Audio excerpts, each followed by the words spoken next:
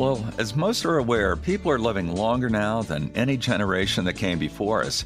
However, with that gift of time comes some significant life decisions. And what probably comes to mind first would be where to live in later life. So, for an increasing number of people that desire would be most likely to age in place in their own homes.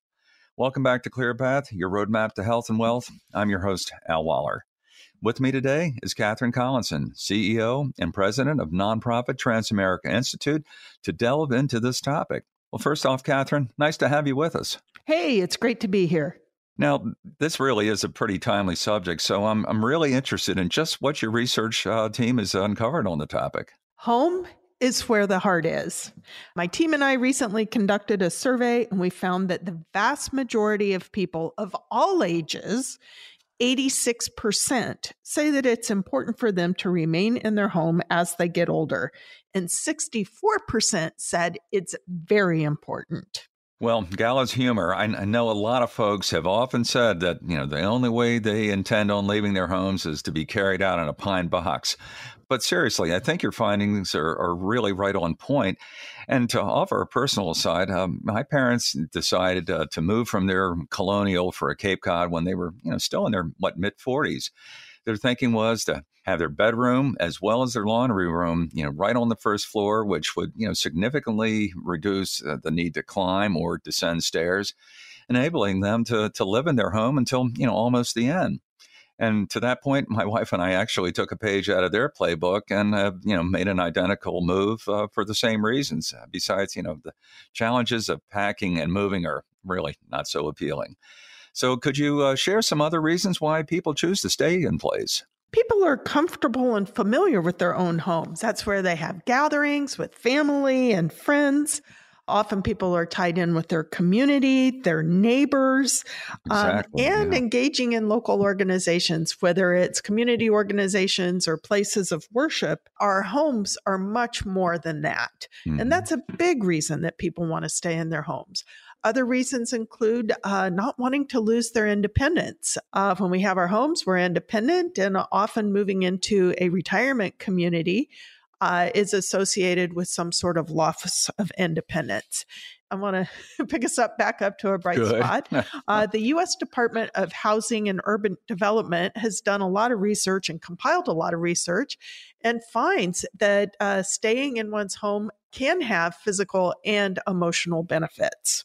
Well, here again, personal experience. I know that, my parents, found that way. And I got to say, also to sort of support that, especially if you have that desire, the cost of assisted living in a retirement community can be, pretty expensive. In the case of my mother, who, towards the end, she was really in a wonderful place. But at the same time, I witnessed actually a 30% increase in costs in just over, a 2-year period. And to that point, Genworth's annual cost of care research here in the Baltimore area indicates that the average price for assisted living per month is right around $5,000. So that's, not insignificant. So for some, there's obviously a decided advantage and an incentive to stay in their home, right? Indeed. Depending on your situation, aging in place could be more affordable in the long run. And this is particularly true for people who own their homes and have paid off their mortgages. Another way that aging in place might be more affordable is if you live near family and friends who can pop in and help out from time to time and offer that level of caregiving support that one might otherwise actually be paying for in some sort of assisted living type of environment. Well, in a perfect world, this all makes a lot of sense. But, given we don't live in a perfect world, then, what are some other factors folks should consider when planning to age in place? The most obvious factor, and I think you mentioned it at the outset of the podcast, is stairs. Mm-hmm. As we get older, stairs get more and more challenging. One of the things as you're thinking about aging in place is the whole stair factor, or more precisely, the lack of stairs, so that you can easily get around. Another big consideration is what types of home modifications are going to be, because some can be a lot more involved and a lot more expensive than others. So is your home even suitable for making those types of modifications? And then a last big consideration is the neighborhood. And a neighborhood that we love in our 40s, by the time we're in our 80s, could change. And that's something to really stay on top of. Some neighborhoods stay the same, but zoning laws are known to change. And that could impact whether it's a neighborhood that you want to stay in or that is safe to stay in over the long haul. Those are some really, really great observations, Catherine. I mean, and let's face it, really nobody has a crystal ball. So, looking down the road, it's really important to know your options because, there may come a time when you'll need assistance with, say, transportation or, shopping, cooking, and cleaning as well, right? Indeed. And, as we've seen in the pandemic, there are some bright spots, but we've really seen the power of technologies that were available before, but just hadn't come into their own. And a couple of examples, video conferencing. Can you imagine a pandemic without video conferencing and without being able to connect with your loved one? That has been a lifeline for us through these difficult times.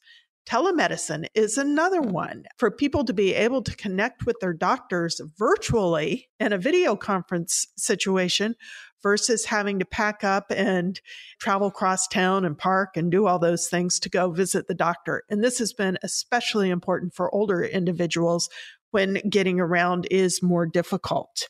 There's also all sorts of technologies that can augment caregivers.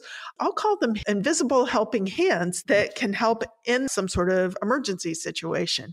I don't know that we want to say, Alexa, help, I need help. But those who have Alexa, that's possible. Even things like watches and biometric devices that can detect fall and send a call for help. Those are really big deals. And we're going to see these innovations just get better and better over the time. And then the last one I'll leave you with, which haven't quite come into their own, but they're getting there fast, is robots. I don't know that we'll get to the point where we're like the Jetsons and every house has a robot, but we could. And there's lots of innovation going on in robotics to support aging in place, from helping out with chores and activities to even virtual pets as a source of companionship, a dog that you don't need to take out. So all sorts of things. And these are bright spots, and these are things that we have to look forward to. Well, you're absolutely right. And these are all really great examples. And I, like you, just listening to you, thinking back to the Jetsons with, Rosie, the robotic maid, or, maybe a little something more contemporary. Could we possibly take a look at some lower tech and perhaps maybe a little more affordable home modifications that, might also enhance one's ability to age in place? Sure. And let me share with you 5 quick and easy home modifications suggested by the USC Davis School of Gerontology. And these really are, for the most part, quick and easy, or at least as quick and easy as a home modification could be. And we know that's a relative term or a relative situation. Tip number 1, secure support. For example, a shower seat and grab bars. Number 2, light it up. Replace old bulbs with brighter ones, and things like night lights where you need them, because poor lighting is a leading cause of falls.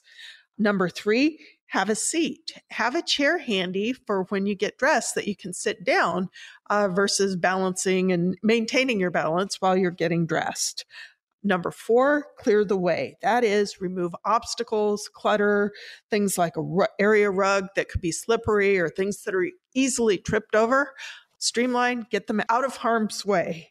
And then number 5, store for success. And this one is really powerful for people of all ages, is in your home storage, whether it's your kitchen or your closets or your bathrooms, the things that you need to access most frequently, make them the most easily accessible so that you don't have to reach high or climb a ladder, or that you don't have to bend over too far. So store items where they're easiest to get to. Well, it's interesting, you bring that up because we're going through some remodeling in our home right now, just, planning for, down the road, just to make things a little bit easier and a little safer.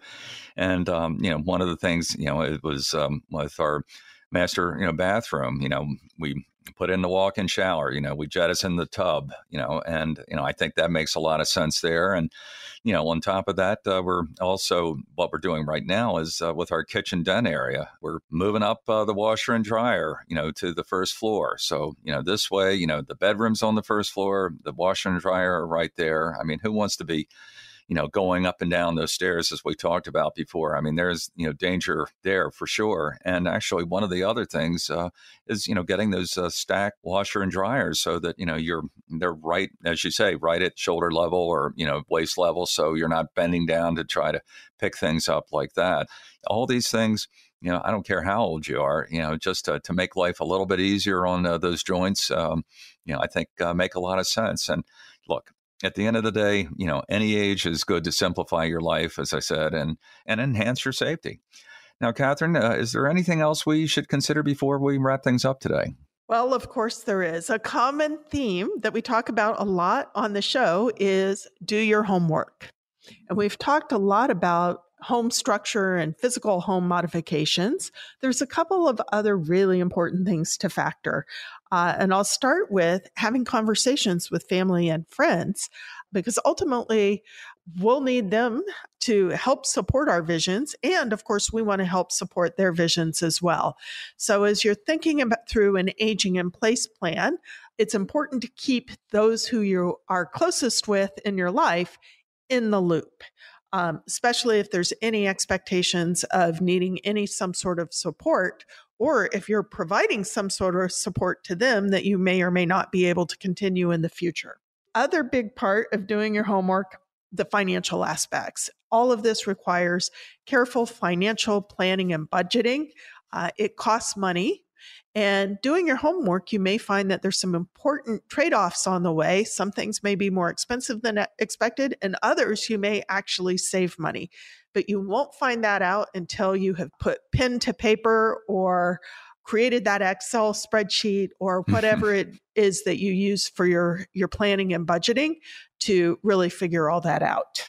Well, as the Boy Scouts, we're fond of saying, be prepared. And, I think, really what it comes down to is, keeping those open lines of communication open, making sure that, you're talking amongst each other with your parents and, or children, depending upon the side. And, making sure that, you look at these with eyes wide open. I think that should you not do that, you could be really running into some serious trouble down the road. And obviously we don't want that. Catherine, this has been extremely insightful. And here's hoping that, the information we've touched on will help those who are contemplating the decisions where to live in later life, as well as their family members who are helping and could very well be impacted by that decision down the line. Clear Path, Your Roadmap to Health and Wealth is brought to you by Transamerica Institute, a nonprofit private foundation dedicated to identifying, researching, and educating the public about retirement security and the intersections of health and financial well-being. You can find our weekly podcast on WYPR's website and mobile app, wherever you get your podcast, and at transamericainstitute.org. We'd also love to hear from you if you have comments, feedback, or topics you want to learn more about by contacting us at info@transamericacenter.org. Until the next time, I'm your host, Al Waller. Stay safe, be well, and thanks for listening.